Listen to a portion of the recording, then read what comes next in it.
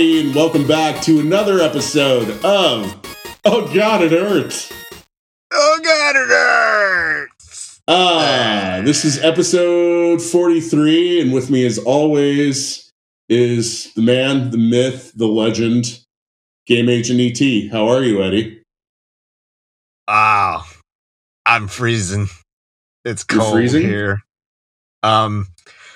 How much is 5 degrees Celsius in Fahrenheit? I have no idea. I'm an American. Damn these units. Why do we have such screwed up units? Anyways, it's 5 degrees Celsius here, and it's quite nipply outside. Well, I know 32 degrees Fahrenheit is 0 in Celsius. Yeah. So, yeah. I'm I'm guessing it's like 50 degrees Fahrenheit or lower, maybe. I don't know. So that's got you freezing? Well, I'm from Arizona, yeah. Yeah, but you haven't lived here since like 2007 now. I know, but I'm still weak when it comes to You're cold, still thin-blooded. cold temperatures. Yeah, I might be a lizard. I don't know. Don't you have lots of rad gaming gear that you can wear in layers? Mostly t-shirts. So I wear like 5 t-shirts. Pile like 3 or 4 gaming of them on. t-shirts. Yeah, Put a I'll be long okay. sleeve up the yeah. But other than that, Japan's as usual. You know, always You an gotta believe. adventure. Yeah. How about you? What's going on, sir? Well, I've been slowly playing my way through Super Mario Wonder. It remains enjoyable. I need to play that more. I haven't had time to play games too much. But Yeah, I kind of beat like 1 or 2 levels and I smile and then I put it down. I don't know. Like, I don't think it's a knock against the game that I'm not like just trying to rip at a new ass and get, like a 100% completion sort of thing. I'm just being real leisurely about it because it's not like we get those every day. I think that's the best way to do it for a Mario game. That's what I did for Kirby. Yeah. And Wonder, I really need to sit down and do that. But it's kind of like your daily quote for meditation, where it's like you sit down for 10 minutes, you play it, and you're like, that was great. I can go on with the rest of my day. So I can understand how you feel. Yeah. Is there anything else that you're playing besides Wonder? Besides Wonder, there's a SNES ROM that is the full uncensored Ted Woolsey script for Final Fantasy VI. So I'm playing through that. Like, what's good about that script? I don't know who Ted Woodsley. Ted Woolsey was the primary translator at Squaresoft back in the day that would work on the North American localized versions of those games. Yeah. And he, he would strive for a mix of accuracy and then like also trying to imbue it with enough sort of drama. And sometimes like he would put in things that Square just thought, oh, that's a little too much for this particular audience. So, they would tone things down. I don't know. I kind of enjoy it because it's got a little more of a bite to it as far as like, I don't know. I recall like the key difference from the opening scene is just like, Wedge and Biggs are far more scared of Terra than they are in the version we got because they're like, she wiped out all of these. Oh my God. You know what I mean? Like they're far more like, this creepy girl, we've got a slave crown on her head and that's great because otherwise she'll murder us kind of thing. You know what I mean? Like it's just a bit of a more intense tone to things. How did they get a hold of this script? Did he release it or things? I'm sure that got leaked somewhere at some at some point along the path, and fans do what they're gonna do with that kind of stuff. You know what I mean? That sounds pretty interesting, though. I'd like to try it out.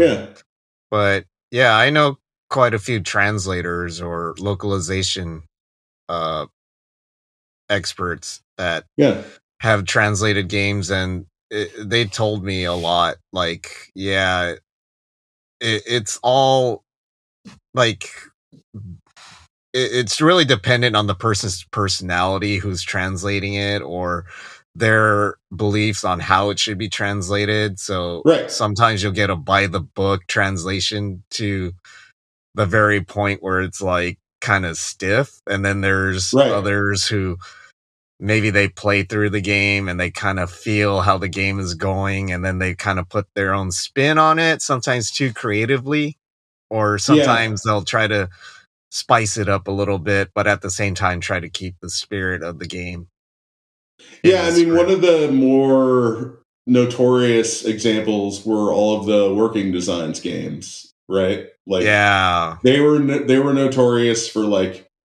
lots of pop culture references and like making things very, very jokey, which I think sometimes it was almost like they were creating their own sort of sub brand across all of these different video games, even though that might not have been tonally true to each of those games. So, Yeah. it's a deeply subjective art form. Um, but yeah, like to me, it seems like with something that already has like a fairly limited set of storytelling tools, right? Like a 16-bit RPG, you're talking about like pantomime with little sprites and backgrounds and some music, and that text really like whatever occurs in that is going to take it's going to leave a huge impact on like the emotional impact on a player.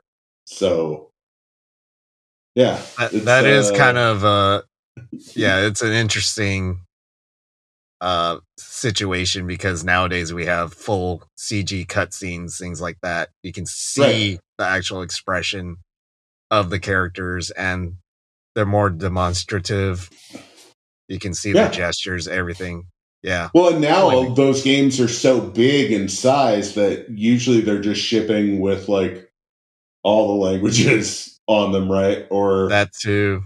a lot of games will also just have like, oh, you can download the Japanese language track if you want that specifically. Um, and that's great now. I mean, but yeah, there was such a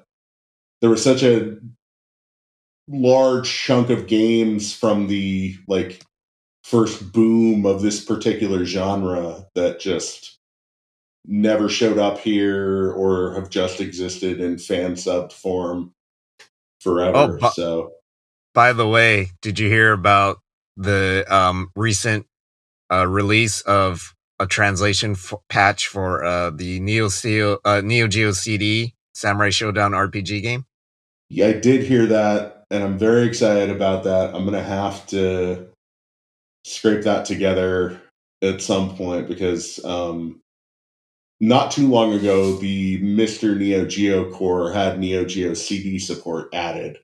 Yeah, So I definitely like that was absolutely a white whale for me for a long time as I was like, oh, I wonder how that as many is. I other hope people. it's Yeah, cool. Yeah. yeah, So no, that's another exciting one that I would love to spend some time with because, like I'm sure the people that made that game at SNK were just giant fans of all the other JRPG games happening at the time. So I'd love to see what their take on it using those characters would be.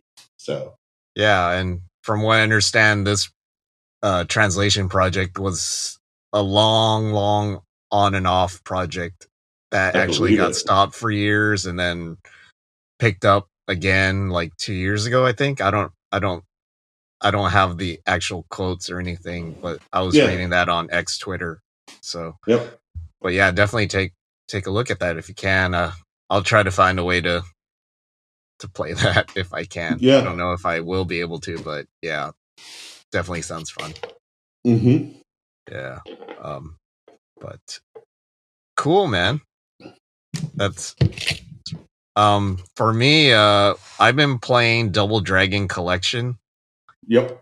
And I don't think it's out in the States. They do sell the games separately, but basically Double Dragon Collection is the NES games, Double Dragon 1, 2, and 3, and then Super Double Dragon for Super Nintendo, and Double Dragon Advance, which of course, I'm into. Yeah, that's on there. But the most surprising thing is the fact that they did some improvements to Super Double Dragon where they allow you to control the speed of the game now. So it's actually very fun to play once you speed it up to like a normal game.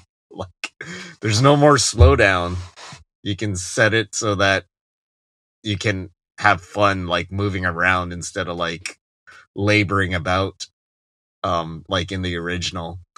And the Double Dragon Advance, they improved the audio, so now it sounds very clean compared to the original where it was made for Game Boy Advance, which did not have the best sound chip. Yeah. The hardware was pretty bad. But I think the problem was that it didn't actually have any sound chip, right? I don't you had to know. just sort of stitch together sounds with like whatever available. Yeah. Yeah. I need to learn more about the GBA hardware specifically, but I know that's been like, even though there's a very robust emulation scene for that thing, like some of those emulators have tried developing like little sound boosting mechanisms, and there's only so much you can do with it unless you're crafting something bespoke, like for a real specific game. So that's pretty cool they did that for Double Dragon Advance. Yeah, there are nice little flourishes that they didn't have to do, but they improved the games completely to the point where you enjoy them so much more, and I'm glad that I got them. So if you can get them either piecemeal in the States, whatever games you want to get, or if you're lucky to get the Asian or Japanese version, the physical copy, definitely do it. It's got a really nice cover art for the game. I don't know who did the illustration, but it's quite impressive. Nice. I'm glad to see those games getting some love. I definitely wish that we would get like another Double Dragon Advance style. Yeah. I really wish they could make a Double Dragon where from beginning to end they could actually do everything they want to do without any limitations on budget or hardware. Right. Because that's always been the story about Double Dragon. Something keeps it back from being its best. And Double Dragon Advance is the closest that we got to that sort of vision that they had initially. Yeah. So, well, it's sort of frozen in time in a weird place because it's like, for a long time, the arcade games were pretty much what drove the development of the different home ports. Yeah. And then with Super NES, they tried sort of making an original that was just built for that hardware, which, that game has a muddled history where like there was kind of a more broken US version of it. Yep. And then the Japanese got a more fleshed out and complete edition of the game, which wasn't like a totally unknown practice. I mean, I know Sonic the Hedgehog basically endured the same thing. Yeah. Where it came out in the US and it was like slightly beta. And then, for the official Japanese and Korean release, it had like a little bit of extra polish and like one more line scroll. Yeah, I mean, Trade West, from what I heard, it's not. I can't confirm it, but I heard they kind of pushed it out. They wanted it out sooner, so that's why Mm-hmm.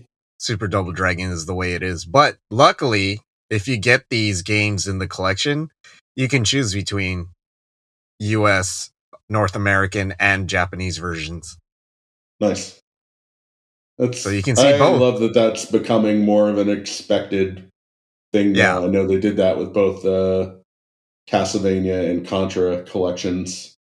Yeah. And that should just be how it is. I mean, now that we're I talking agree. about something that is so tiny data wise, why the hell not? Yeah, why not? Yeah. Exactly.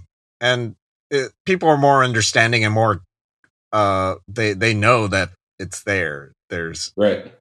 the Japanese version, the US version, North American version, and yeah, just give them a chance to experience both to kind of see the differences. And language barrier, yeah, Double Dragon, you're not gonna really care about like, oh, I can't read this because it's in Japanese, like Double Dragon Advance, or because gameplay speaks for itself. You don't need Right.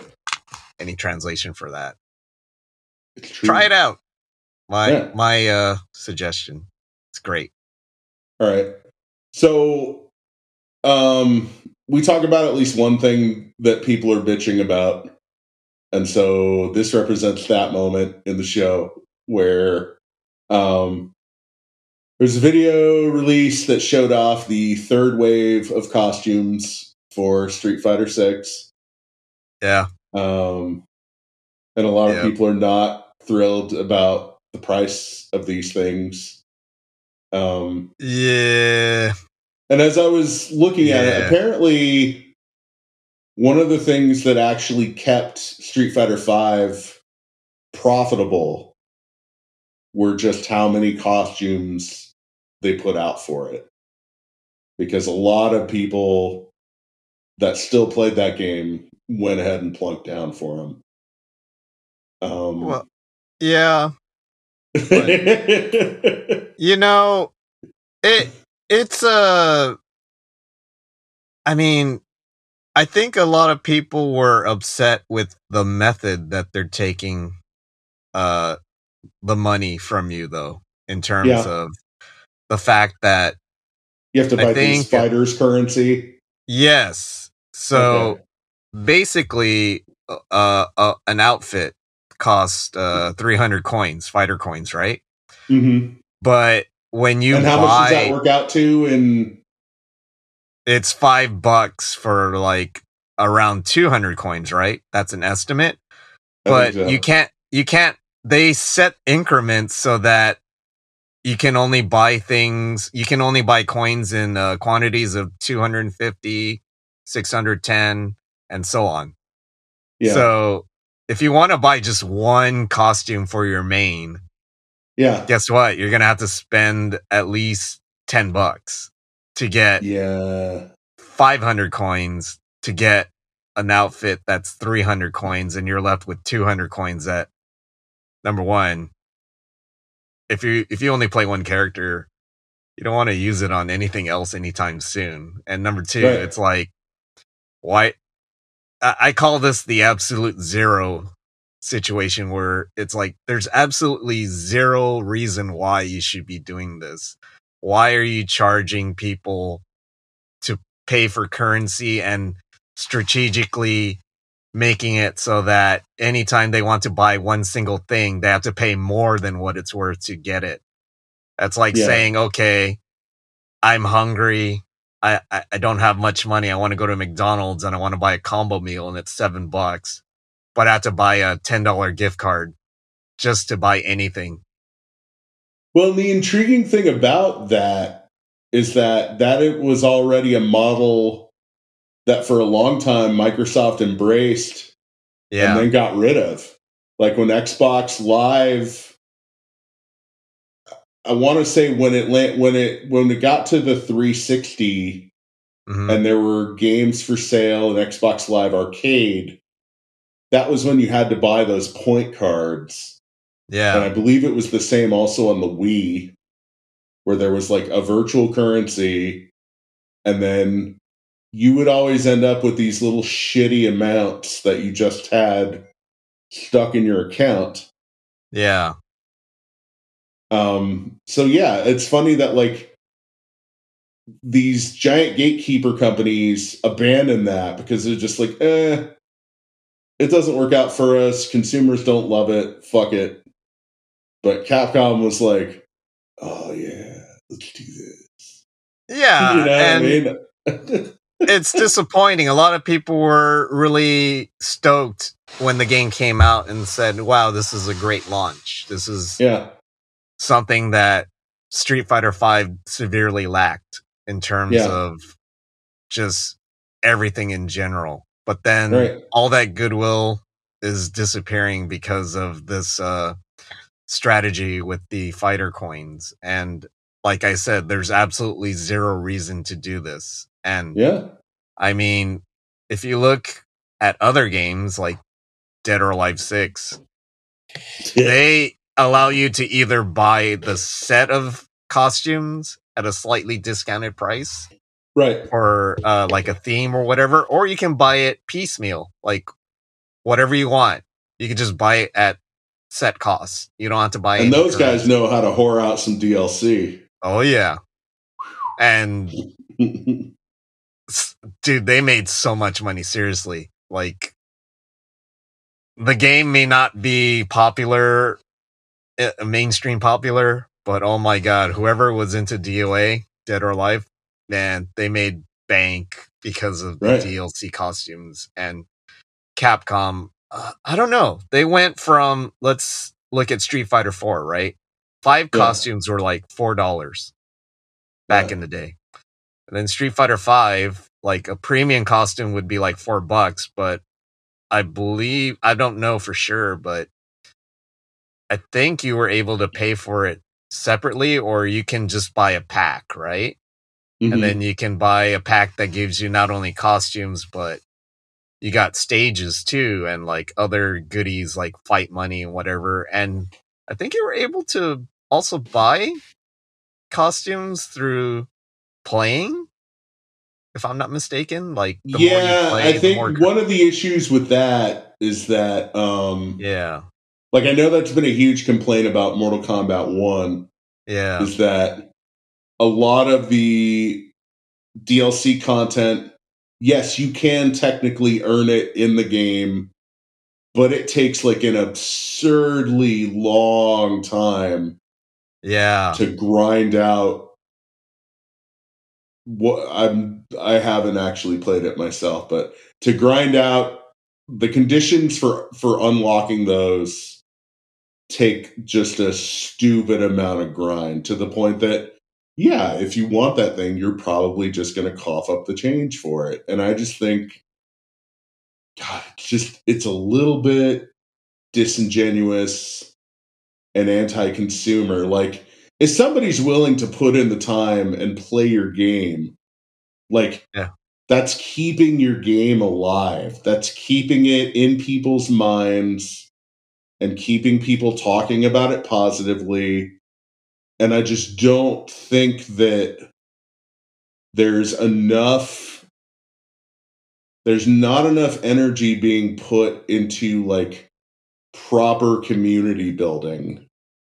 Like, so much of it is just aimed at getting you to the next DLC purchase. And I don't think a lot of these companies are really tending to their player flock in a responsible way. Yeah.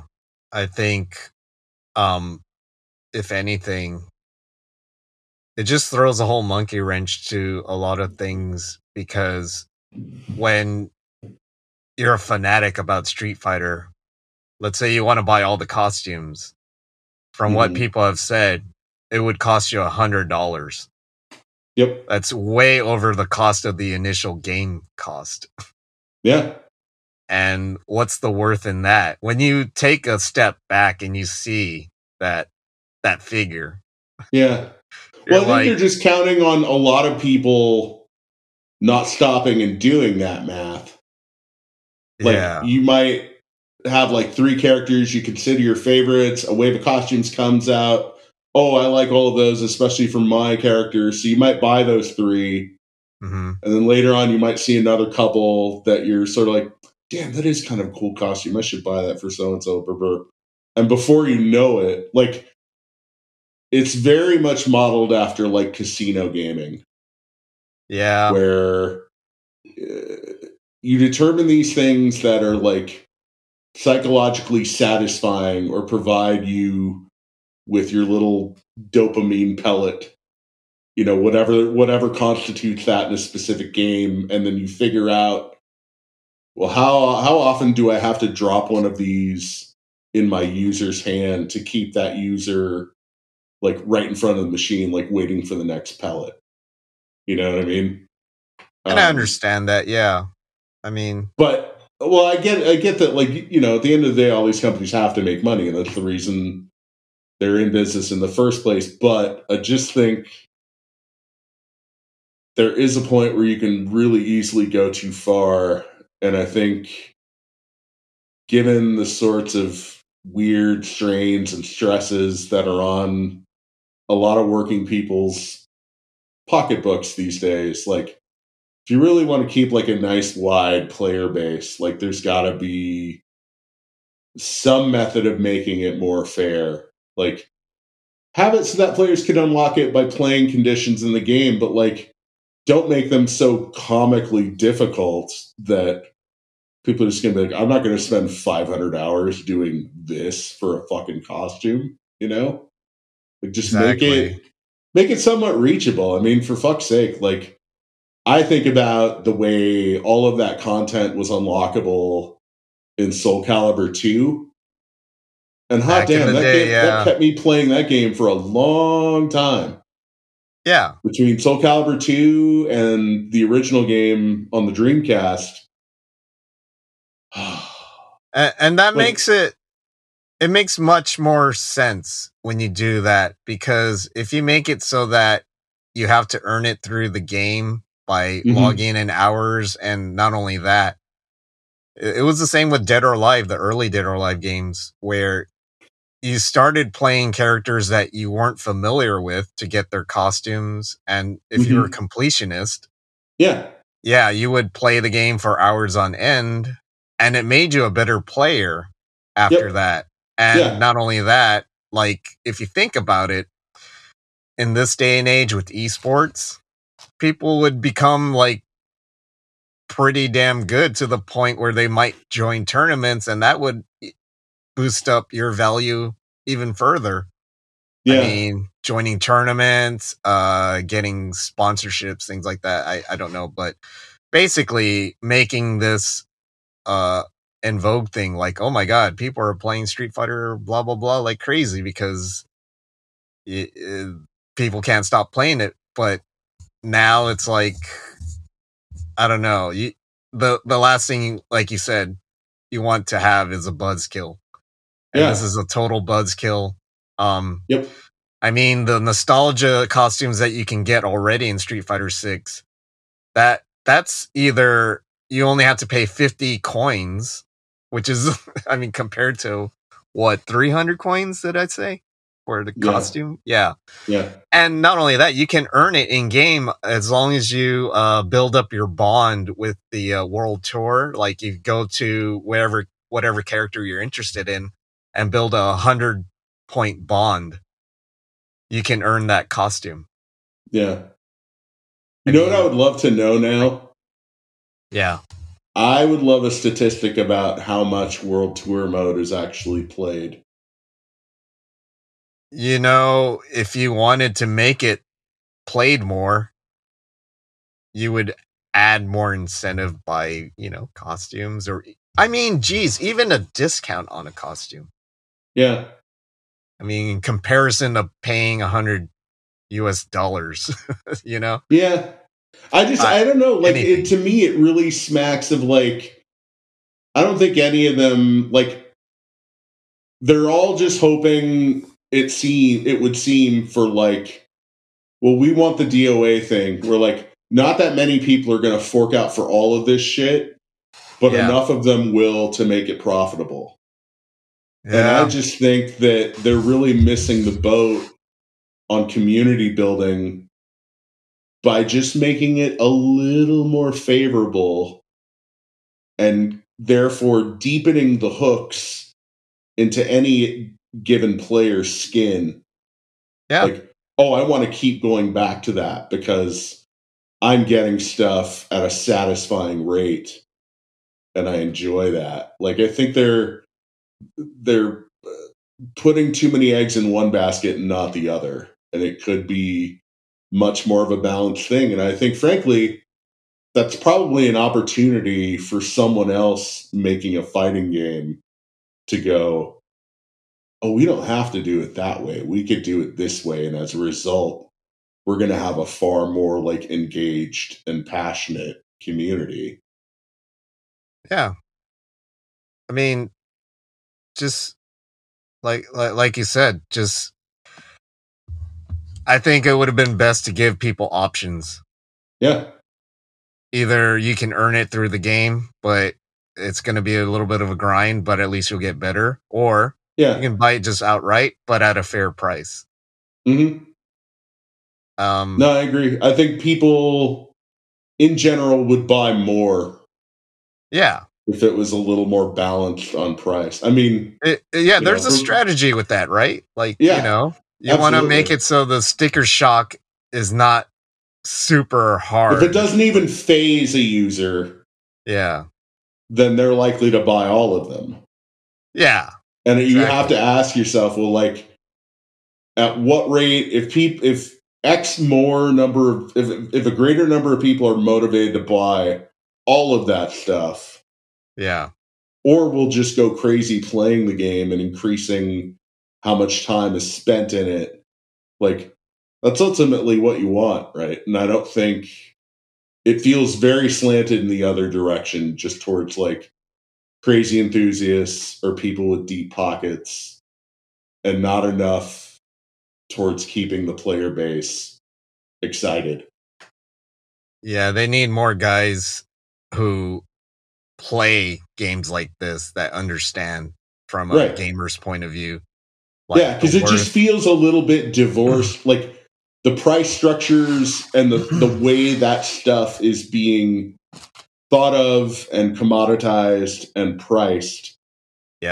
Just feels kind of disconnected from almost the like user base themselves. Yeah, it's almost like a separate corporate team that has no connection with the actual game decided these things and thought it would be a great idea.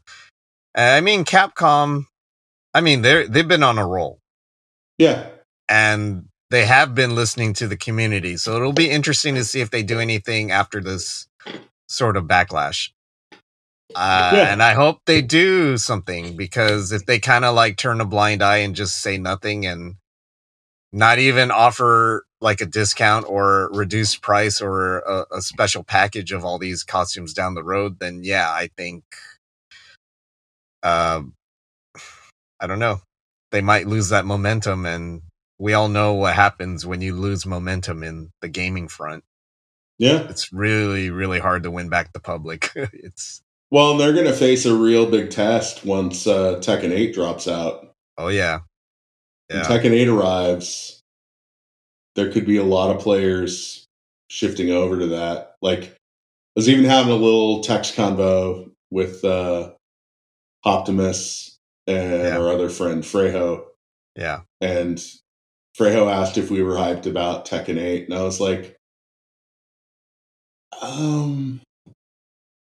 I really enjoyed Tekken 7. Thus far with Tekken 8, like, I don't know, the art style is a little strange to me. Yeah. Like, there's such a, like, weirdly, overly shredded look to, like, the physiques of those characters that it's kind of weird to me. Like, particularly when I saw the Law reveal trailer, it's just like, he looks weird.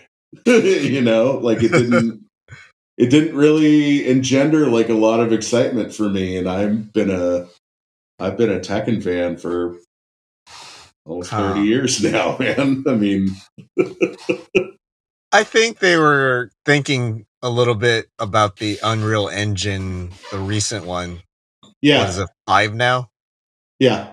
And they wanted to really impress and wow people. And I guess one train of thought is like, hey, if we have guys who look so buff, muscles on top of muscles, that, yeah, people would be so pumped to play it. It's kind of like you're overdoing it. Yeah. I don't know. I mean, I also, like, I haven't been a regular player of that series, like, in an online or esports capacity ever. I mean, played Tekken 7 very much on a... huh? That game changed a lot, yeah. Yeah, I mean, I know it changed a lot. It got numerous waves of DLC. Yeah. There were a lot of characters added to it. And I mean, you know, Bandai Namco are definitely not shy about whoring that stuff out either. I mean, you could look at Tekken 7 or Dragon Ball FighterZ. Yeah. And yeah, those games. But at the same time, like, it almost makes me go, well, shit. If I just wait, if I don't need to play it right away and I wait, like, you could hop on now and buy Tekken 7 and everything that came out for that game digitally complete for like $20. Yeah. It's the same with Street Fighter 6. Right. It's like kind of like when Street Fighter 5 Champion Edition came out. Mm-hmm. They had all that stuff that was in the first iteration of Street Fighter 5 all packed in together, and it was like a nice price.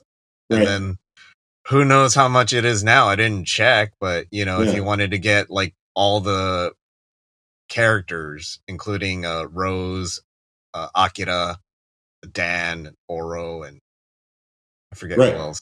Luke. Yeah.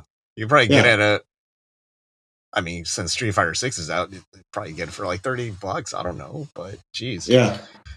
But yeah. Which that's a whole nother dynamic now, is you know that like with so many of these bigger games, if it's not something you need to play day one, yeah, there's really no point in buying it right when it drops.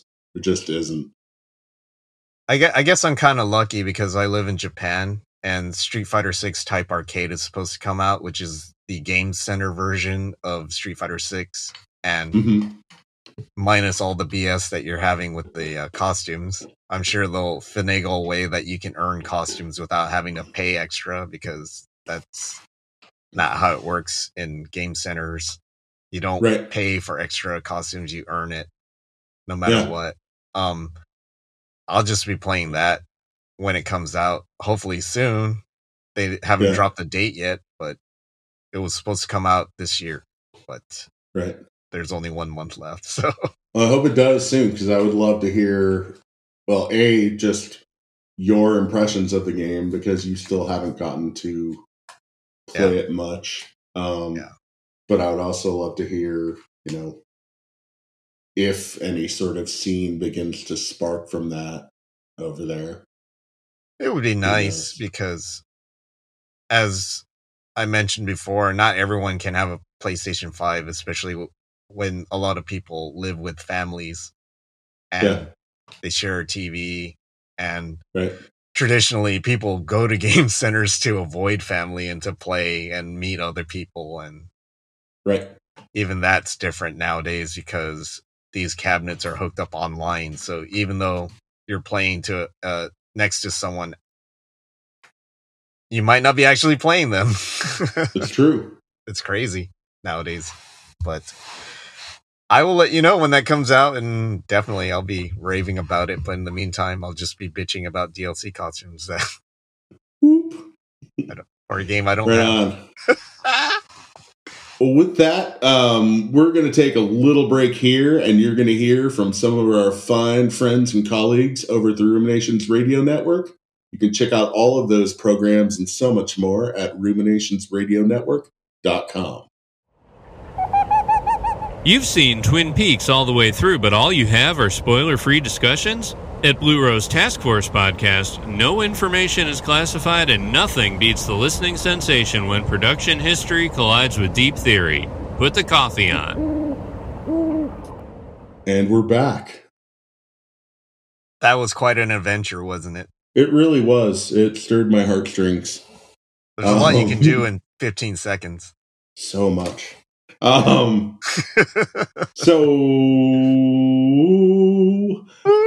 we hadn't tackled a big question in a long time.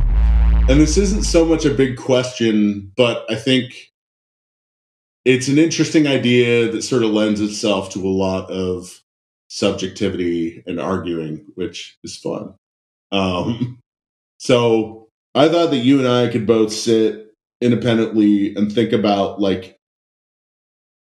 what constitutes 5 shockingly superior sequels.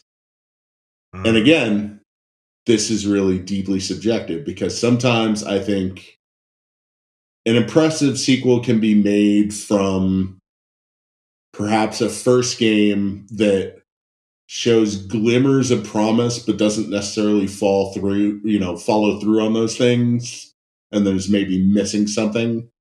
And then a great sequel can just show up and address all of those things and shine to its full potential. So I'm excited by the idea of this. I'll trot out the first example of it. And I'm interested to see if we have any in common, but I figure we can just take turns revealing one. Yeah, we could do that. That'd be cool. Yeah. Sounds like a good idea. So my first one, it's pretty obvious if you know me or have listened to this show at all with any regularity. But first on my list of shockingly superior sequels is Street Fighter II. Yes. And this really ties into my personal journey with that series because I remember seeing both iterations of the original Street Fighter, one of which had 2 sets of controls with the 6 buttons, which is the normal thing that we know of today, the stock Street Fighter setup. And then there was also the really large Street Fighter cabinet with the pressure-sensitive buttons, which now we know it's really kind of a weird gimmick. It doesn't exactly lend itself to playing that game well, but we're also talking about a game that, controls definitely left a lot to be desired with that very first Street Fighter. Even though, the art design for it, the characters themselves, those sprites were really beautiful for the time. That and the backgrounds, artistically, Capcom was way ahead of the game at that point, even though the realization of their gameplay had not quite taken place yet. So every time I would see a Street Fighter cabinet in an arcade, I would look at it and I'd just be like, oh, I wish that played better. You know what I mean? Because it was such a promising concept. And then I saw the very first pictures of Street Fighter II in EGM. And I remember looking at it and just this little weird bell went off in my head where I was like, I hope that's good. But I'm just going to have to wait and see because the first one was kind of disappointing. And I had no idea that eventually it would show up at the old Goldmine arcade and would just proceed to dominate my waking hours for the rest of that decade, essentially. Yeah.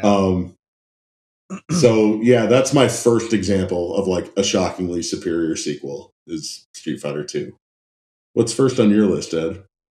That was also on my list. Yeah. I also have a deep back history on Street Fighter in general. Mm-hmm. And I played Street Fighter 1 a lot because my parents owned a grocery store in the south part of Tucson, Arizona.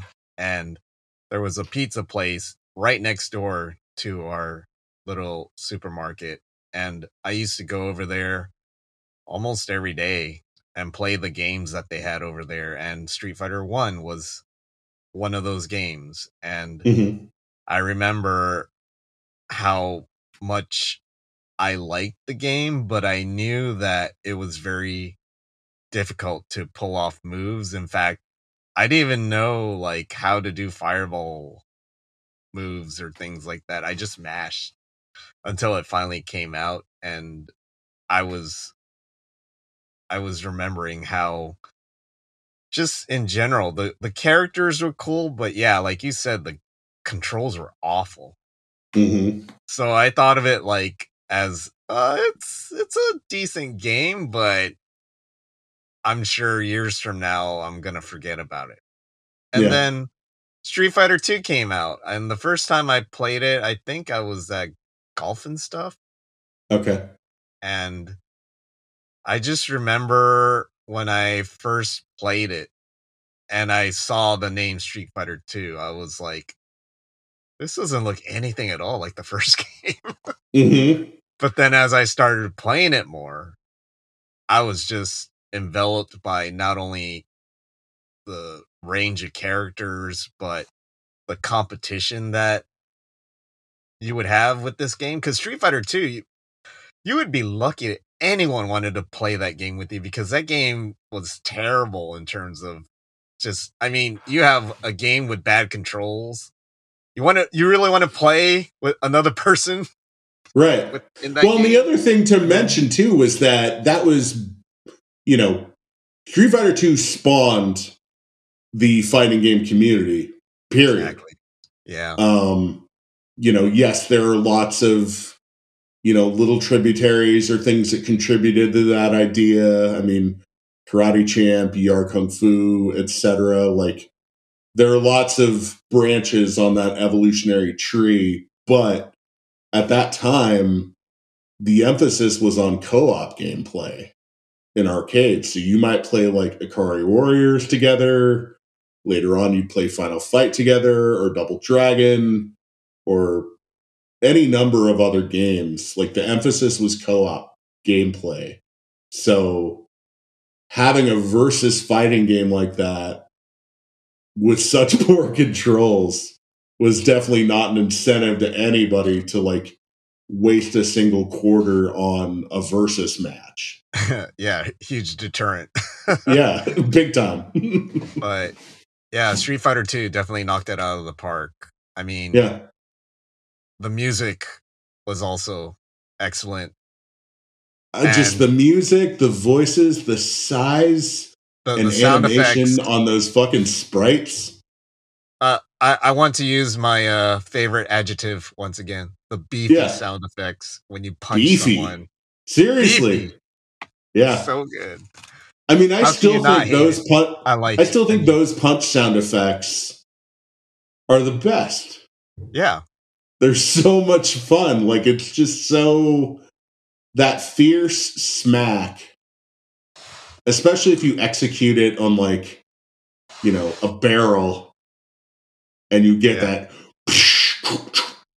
like, it's so good. Like, it's satisfying in a way that I still don't fully grasp why it moves me like that. While we're also talking about legendary sound effects, Gigantic Six Man on this subject has to be the SNK Impact of Doom sound. Which, what is that? It's an impact sound that I think first appeared in Art of Fighting. Oh my god! Okay. It sounds like a racquetball being fired out of a cannon and hitting concrete in like a very echoey space. Yeah, because it just has this. Yeah, and it's so fucking good. I hear that sound effect and I'm just like immediately hyped for the thing that I'm playing. And I know SNK actually wound up using that a lot over repeated games. I mean, it was throughout like the KOF games. They brought it back for KOF 15. Like, it's gold. It's just a little Sonic piece of gold. So It's something I wish Street Fighter would do, because Street Fighter 6, I mean, it's a good game I and mean, all, I don't know what the thinking is with that anymore, because I feel like, you know, when they were thinking about trying to be competitive in an arcade, yeah, and thinking about that soundscape, it's like they really had to dial in, what is a noise that our machine's going to make that like no other machine around it is going to do? And you want to talk about somebody else that was an absolute master of that shit? All the Midway games yep, from that era are just fantastic from a sound design perspective. If you know what DCS means, that's the seal of approval. Yeah, I mean, you're gonna have that bassy, really hard hitting. I mean, sound effects. It had such a fantastic reverb that was like, it's also part of those gargantuan heavy particle board cabinets. Yeah. And just the way those things are structured. And like, you put a couple of fat, high powered speakers in that thing with that kind of soundscape.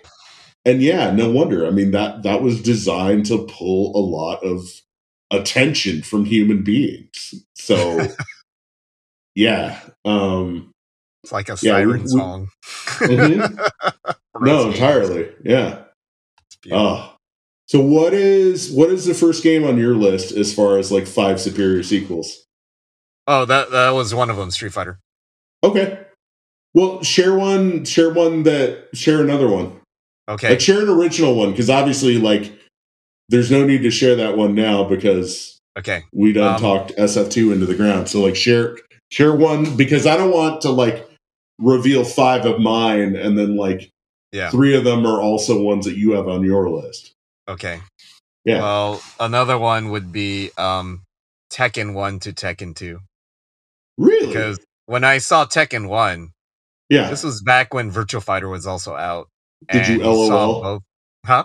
Did you LOL when you saw Tekken 1? Dude, it was like, you look at the cabinet. I don't know. Look up the cabinet pictures for this game, and you'll see like a picture of Law, like mouth agape. With the primal screen. I remember that particular render, and it was silly even for the time. Yeah. When you look at that game compared to Virtua Fighter, you're like, why is this even in the arcade? Because it doesn't even, not only does it not take itself seriously, but it just looks like a really hokey game, right? Yeah. It just looks like the 3D models for the characters were very weird looking. Yeah. Like it's deeply proto is my word for something like that. Like, it just feels like, yeah, fuck it, let's put it out there. Let's see what this does. Exactly. Yeah. And you go from that to Tekken 2, where it's like, okay, move over, just kick your ass out. This is the real Tekken. Right. And the characters look so much cooler. There was an actual awesome storyline. The music was just phenomenal. And see, the thing is, there's actually... Oh, I'm such a whore for Namco of that era, because there's actual music from Tekken 1 that I really, really, really like. Yeah, and I'm sure there is, but you can't get over the look of the game to even like listen to the game, let alone play it. You know what I mean? That's why I don't have much experience playing it. But Tekken 2, that was a real game right there. Jeez. Yeah. That's on my list. No, it got vastly better looking. It got much better playing. Everything just took like a giant step up. Like, exactly. It's so funny, dude, because I can remember getting the import PlayStation version of Tekken, and I remember just having, and I was like, well, the good news about it is that it is arcade perfect. Pretty much. And the bad news about it is that it is arcade perfect. Now, granted, it did have arranged, it added a choice of original or arranged music, which is also a thing that I miss in general. It also had CG cutscenes, which were the silliest damn things you have ever laid eyes upon. But again, like, this is in the absolute dawn of the 32-bit era and CD-ROM becoming, like, not just technically viable, but, like, actually exciting by virtue of what it can hold. So yeah, no, that's a good and interesting one. That does not appear on my list, but I can respect that. I would probably, if we had more time to spend on this, I would probably mount an argument about Tekken 3 over 2. But I'm not going to do that right now. Yeah. But yeah, I thought that was a huge jump. That's why that's on the list. Respect. That's good stuff. Next game. So next on my list, and I have a feeling this is on yours too, but maybe not.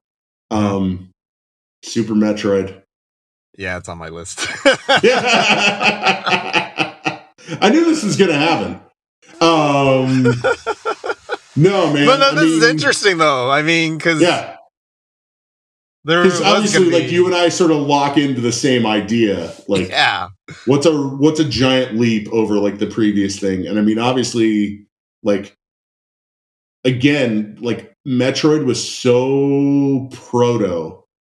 It was so early for what it was trying to do.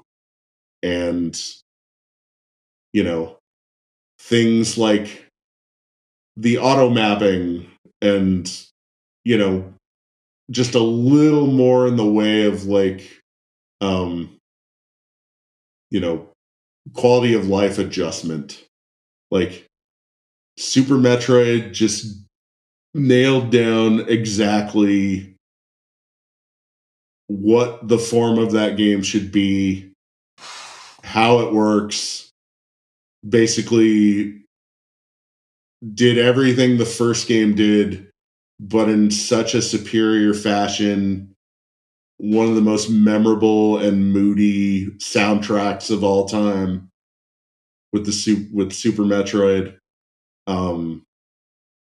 Yeah, that's another, like, stellar example of, and a pretty long gestation period too, because first Metroid came out in what, 87, 86? Something I think like 86 on the Famicom Disk System. Yeah. And then Super Metroid was what, 93? 94. 94, okay. Yeah. And it was by that time, I think that game wound up on a 32 megabit cartridge. Yeah. And just utilized, like, a brilliant use of the hardware, just a quantum leap as far as, like, animation and color. And yeah, that game is Mode 7. Yeah. Mode 7, you know, with little flourishes like the visor and some of the other elements of the game. But yeah, that game is also a shockingly superior sequel. Yeah. What else you got on yours? All right, you're gonna probably have this too. Okay. Link to the Past. Oh, I do not have that on my list.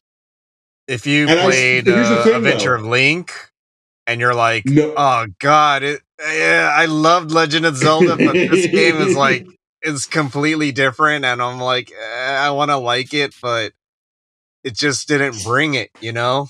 And I was you know what the great irony to me is, and I was thinking about this recently because I went through this loop in thinking about A Link to the Past. Yeah. Because I did consider putting that on my list. And the thing that I thought about, I've been heavily watching Jeremy Parish's videos. Yeah. The guy that does like NES Works, Super NES Works, yada yada. Mm-hmm. And one of the great ironies about Zelda 2, The Adventure of Link, kind of being the quote unquote black sheep of, the actual canon Zelda games. I'm not talking about CDI. We have to make complete sure. Doesn't count. Is that Zelda 2 Adventure of Link got copied by so many people? Like that game's formula for side-scrolling action with it's definitely a huge part of what became Metroidvanias. I appreciate it too. Yeah. But it's not Zelda. If it was another game, I'd be like, man, this game's great. Yeah. But it's so odd to see, once it became Zelda 2, you're like, yeah, I want to like it. Yeah. But yeah, it's tough because, I feel like they, sometimes when you have an idea that interests you, yeah, it might be different than the last idea you had. Well, and on some level, you might not be conscious of it not being as good of an idea as the last idea you had, but you have to get it out of your system. You have to try that damn thing. Well, and I admire that. Yeah, I admire that. And I think Zelda 2 was definitely we have to try this damn thing. And it was sort of like let's try this. And, oh, God, Dragon Quest and all these other RPGs are becoming a really big deal. So let's make that, point and level system part of this as well. And, yeah, it sort of works. You know what I mean? Yeah, it's quite different from a transition from another thing, let's say from a 2D game to a 3D game, Mario Odyssey, or I mean, not Mario Odyssey, but Super Mario 64. Yeah. Branching out from the original 2D side-scrolling Mario games to a 3D game, or recently Kirby and I forget what the exact title is, but when you can turn into a car. Yeah. Forgotten Land, I think. I don't know. But that escaped their 2D roots, traditional side-scrolling 2D roots, and tried to become a 3D game. And it was successful. But when you have Zelda 2, that's you're changing the fundamental, not only game, I mean, overhead view, whatnot, but you're making it slightly a completely different game. I shouldn't say slight. It is completely different. Right. So to go from that to Link to the Past, where you go back to Zelda, original Zelda, but make it how it should have been, what Zelda 2 should have been, but on a better system. Yeah, that's why it gets my vote easily. I had so much fun playing Link to the Past. It was just phenomenal. Yeah. No, I mean, I have very definitive memories of the first hour of playing that game. And I think most people can remember when it rained at the beginning of A Link to the Past. Yep. And it's not any sort of graphically spectacular thing, but it just lent so much to this moody moment.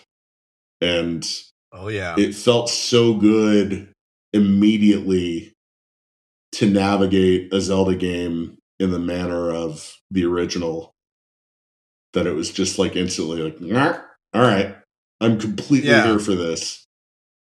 Jeez, I mean, it had a narrative throughout the whole game compared to original Zelda, where you just go screen to screen. Yeah. And all you're doing is, killing enemies, which is cool, Yeah. That's how it was back in the day. But it didn't tell a story as much as Link to the Past did. You only knew about Legend of Zelda's story by reading the manual and getting the ending. And even that was kind of like vague. But Link to the Past was just, that first. I mean, that game is still one of the most like important freaking games that's ever come out. Yep. And that form still is such a strong one that being able to play another Zelda game in that specific way, but then doing all of this wonderful stuff that, was a result of the Super NES hardware. It's just... Yeah. Perfect. It's very satisfying. It's still very satisfying to just think about. Yeah. Okay, so I'm down to one game. How about you? How many games you got left? I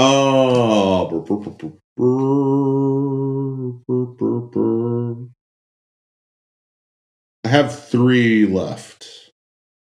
Okay. You might want to say 2, and then I'll reveal my final, I guess. Okay. Unless you have the same thing I have. But we'll let's see. I have Ghouls and Ghosts. I knew you were going to have that. It's not my game, but I know you. Yeah. I know you. I knew you were going to. And I can feel it because it's like Royal Tenenbaum. I know you, Goblin. Asshole. Yeah. But yes, please tell us. I had Ghosts and Goblins at a 7-Eleven near my middle school. Much to my educational detriment. But like, I would play that shit every morning, and I loved it. And to me, it's one of those prime examples of like, if you just try something and you like it and you continue to grind away at it, the idea that a game is hard might not occur to you, because whatever your threshold for enjoyment versus suffering difficulty, it might just have been passed by because you were engaged, you found it to be a fair experience, so you kept playing. And so I played the hell out of that game, and this is in, obviously, the Cretaceous period where media coverage was very scant about these things. You had your monthly video game mags, but they're kind of all over the place in terms of talking about things. No one game would get that much coverage until we got much more into like the 16-bit era. No internet. But it never occurred to me that it was like a really balls hard game. And then at a different 7-Eleven, Ghouls and Ghosts appeared really close to my house. And I was so swept up by just this quantum leap in character animation, by how much more vivid and striking the backgrounds were. Being able to fire up and down was also a huge thing that made Arthur feel much more formidable. And so, like Ghosts and Goblins, that whole series, the Makaimura series, has this gnarly reputation for being like so brutally hard. And I don't really think it is. I never have. But it's just interesting to me that like, if you hear something is hard in advance, that can have such a strange way of like psychologically putting you behind the 8 ball. You know what I mean? Yeah. So you're tempered by steel, my friend. I was scared of that game. I still am scared of that game. My God, I played You're it. scared in of this game. October. You got both. You're going to have both cabinets in your house very soon. I'm very excited, and I need to get back to playing it because I enjoyed it, but it's painful. Yeah. Especially well, the thing is, you're going to get to that place, and I swear, Ed, it's just like Ninja Gaiden. Yeah. Where when you know the layout of the level and what you're supposed to do and what you're not supposed to do, I don't think it's that different. I think the spawning in Ghosts and Goblins is a little more unpredictable. Like, it can do some really weird, janky, like, fucked up, completely unfair things. Occasionally it will do that. I think most of the time it's got a pretty predictable pattern. And so if you play it in that same mindset that you would attack like Ninja Gaiden for NES, you'll get there. And it will be very, very satisfying. I don't plan on giving up. I just wish I had more time. Yeah. Because real life stuff. Yeah. But that's a great choice. I look forward to playing both and beating both. So, what's the last one on your list? Pac-Man Championship Edition. Damn. Because... Which one? Well, that's another thing. That's a paradox. Because now there's a New Testament. Yeah. So, going from Pac-Man to Pac-Man Championship Edition, I mean, back in the day, the 80s, a lot of games, just, you played them. They didn't have an ending. Yeah. Unless there was a forced ending, like a kill screen or something like that, right? Mm-hmm. And that's what Pac-Man was. You played it until your body gave up. Or you were not skilled enough to continue. But it was it's a beautiful concept. Yeah. Addictive. But it shows its age. Yeah. And Toru Iwatani, the creator of the game, his last game was Pac-Man Championship Edition. Mm-hmm. And it came full circle because now you only need to play it for 5 minutes. Yeah. And now the board changes dramatically. It's faster pace. Mm-hmm. It starts slow, but it goes faster and faster. Mm-hmm. And it keeps the concept where the ghosts chase you. You eat the power pellet, you eat them. But now you're focused on getting as many points as you can within 5 minutes.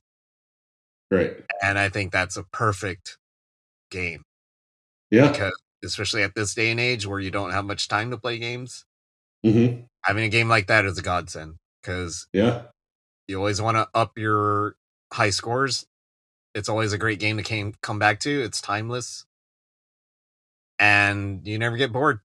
And then when the D-Make came out on the Namcot collection, where they made the D-Make look like a NES. Well, it is a NES game. You could run it on an NES that had specifications that could run it, like the sound chip, right? You'd have to mod it. But they made the playfield smaller, so you can chain pellets even better. Mm-hmm. The original championship edition, you couldn't do that. You would get to a point where you couldn't chain the pellets, but in the D-Make you can chain until the very end. So that boosted your score even higher. And it seems to be even faster than the original championship edition. It's a fucking fast game. And we talked about it before. This is actually a ROM hack, or not a ROM hack, but a homebrew. That M2 looked up the original author, worked out a deal, beefed up the game, and it's such a little work of art. Yeah. It's better than the original championship edition. So that's like a double. Yeah. But that is easily top 3 for me. That, and not only that, one of the best upgrades to an original game ever, in my opinion. There are a lot of Pac-Man games, but that is the king. And don't talk about Championship Edition DX 1 and 2. Those are horrible games, in my opinion. I don't care what you say. It went away from the basic concept of ghosts chasing you. It became more of a chain game where you chain combos with ghosts, and it totally lost track of what Pac-Man was, and Toru Iwatani was not in charge of that game, so no. You're totally not alone on that one, because I know Tim Rogers did his very extensive review of Pac-Man, and he took a big old dump on those as well. Tim Rogers is my friend, even more than he was before. I listen to InsertCredit.com, the podcast, and he is a brilliant man, and he knows what he's talking about. And although we're besties. He actually has issues, and I would love to hear him actually talk about this, because he only broaches it very briefly, but he has issues with the time limit in Champ Edition. And I think, to me, that's the brilliant thing that just makes you return to it over and over and over again.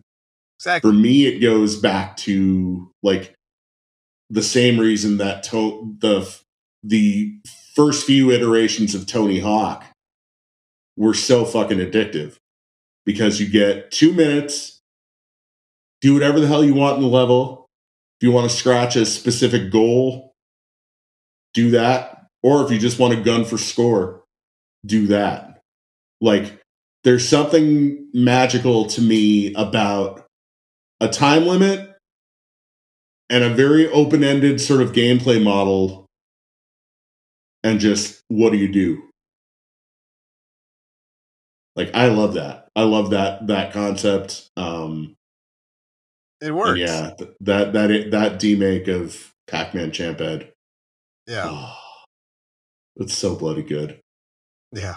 I'm glad it's in my life. I'm glad you told me about that game. If you have never told me about that game, I probably would have never tried it, and I would never known it existed, and I would be super sad because Pac-Man Museum Plus is a piece of dump.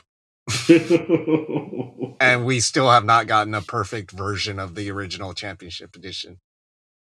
Yeah. I would have been a sad boy. But I'm super happy that DMake exists. Yeah. This is the reason why I exist. It's a delight. Your last one, sir. What is your last game? You know what? Like, this could have been so many different games, but a component of this that I was trying to lock into was not strictly like the academic, like, oh, this gameplay got better because of X, Y, and Z. I also tried to think about like that moment when you encounter a new game and you're just completely like, it's all you can think about. It's all that you're worried about. It's like, it just becomes one of those things that, like, I can't wait for the next fucking time that I play this. Yep. And it just begins to invade your waking hours, even when you are not playing it. And so another game for me that rises to that, even though I think you could probably make a pretty good argument that it isn't necessarily the most gameplay iterative thing, Samurai Showdown 2. Oh, that is, I'm surprised. I didn't think you would say that, but I agree with you. I agree with you. And it's just because, like, the first game was such an enormous surprise. Like, you know, I liked Fatal Fury Special. I didn't quite think that SNK's stuff at that time had really eclipsed Street Fighter or really went like in its own direction enough yet. Art of Fighting was, you know, I mean, yeah, it was cool. It's cool to have massive characters that zoom in. But when I saw Samurai Showdown for the first time, I was just like, son of a bitch. Like, they did their own thing, and this is brilliant. Like, this is beautiful. These characters are amazing. There's all kinds of in-jokes and winks to things from samurai cinema that are the kinds of things that I've only been able to explore since. But with 2, I really wondered how they were going to like top the bar artistically. And I wondered what new characters in that universe would be like. And I think the characters added to that are so bloody interesting and different. Like, only one of them is kind of a more sort of stock samurai swordsman, but it's great because he's Haomaru's rival with Genjiro. So yeah, between Genjiro and Nicotine, Chom Chom, Yes. and Chom Chom. Meinhold Seeger. Oh, like, I wondered how they were going to top themselves, and because I was just so impressed with the first one, and then, son of a bitch, they did it again. Yeah. Samurai Showdown was the reason why I started liking Neo Geo. Yeah. Fatal Fury was okay, like you said. Art of Fighting was okay. It was different. But Yeah. Samurai Showdown was like, hey, this is pulling me away from Street Fighter. Mm-hmm. And Samurai Showdown 2, wow, just the impact it had. Yeah. I mean, it was hard to juggle time between those 2 games. Street Fighter 2 and Samurai Showdown 2. Well, I know around that time, too, was also when you began to get addicted to KOF. Oh, yeah. I know KOF 94 left a big old footprint in your ass. Oh, yeah. Played it for a year straight, almost every week, trying to beat the computer, and finally doing it 1 year later. Yeah. Because Rugal is balls hard. Mm-hmm. So fucking good. cheap. But, yes, I digress. But Samurai 2, that's a great choice, because the universe they built, it was so unique from anything else I ever played. And Samurai 1, its drawbacks were it was a little slow. Yeah. And the characters are cool, but yeah, it just it needed a little bit more. Yep. And Samurai 2 definitely brought that to the table. They brought even better looks. The rage gauge was a little bit more improved now that you can do super combos and things like that, right? Mm-hmm. Super attacks. Well, it had a lot of weird, like, completely hidden supers as well. I mean, you remember Haomaru's, like, crazy super uppercut? And Nakaruru's little cape swirl. Mm-hmm. That was hidden. And the doll moves. Yeah. Don't forget the doll moves. And then you can play Kuroko, the referee. Yep. I forgot how to do it. And then there was a mystery on how to even fight him. Yep. Like you could play against him. Yeah, and he's even got his own background. Yeah. It's got like the physiology chart. Yep. Yeah. So that game had a lot of mystique that Street Fighter 2 did not have. Like a lot of hidden secrets. Well, that's the thing. It even kind of felt like it was taking a page out of like Mortal Kombat.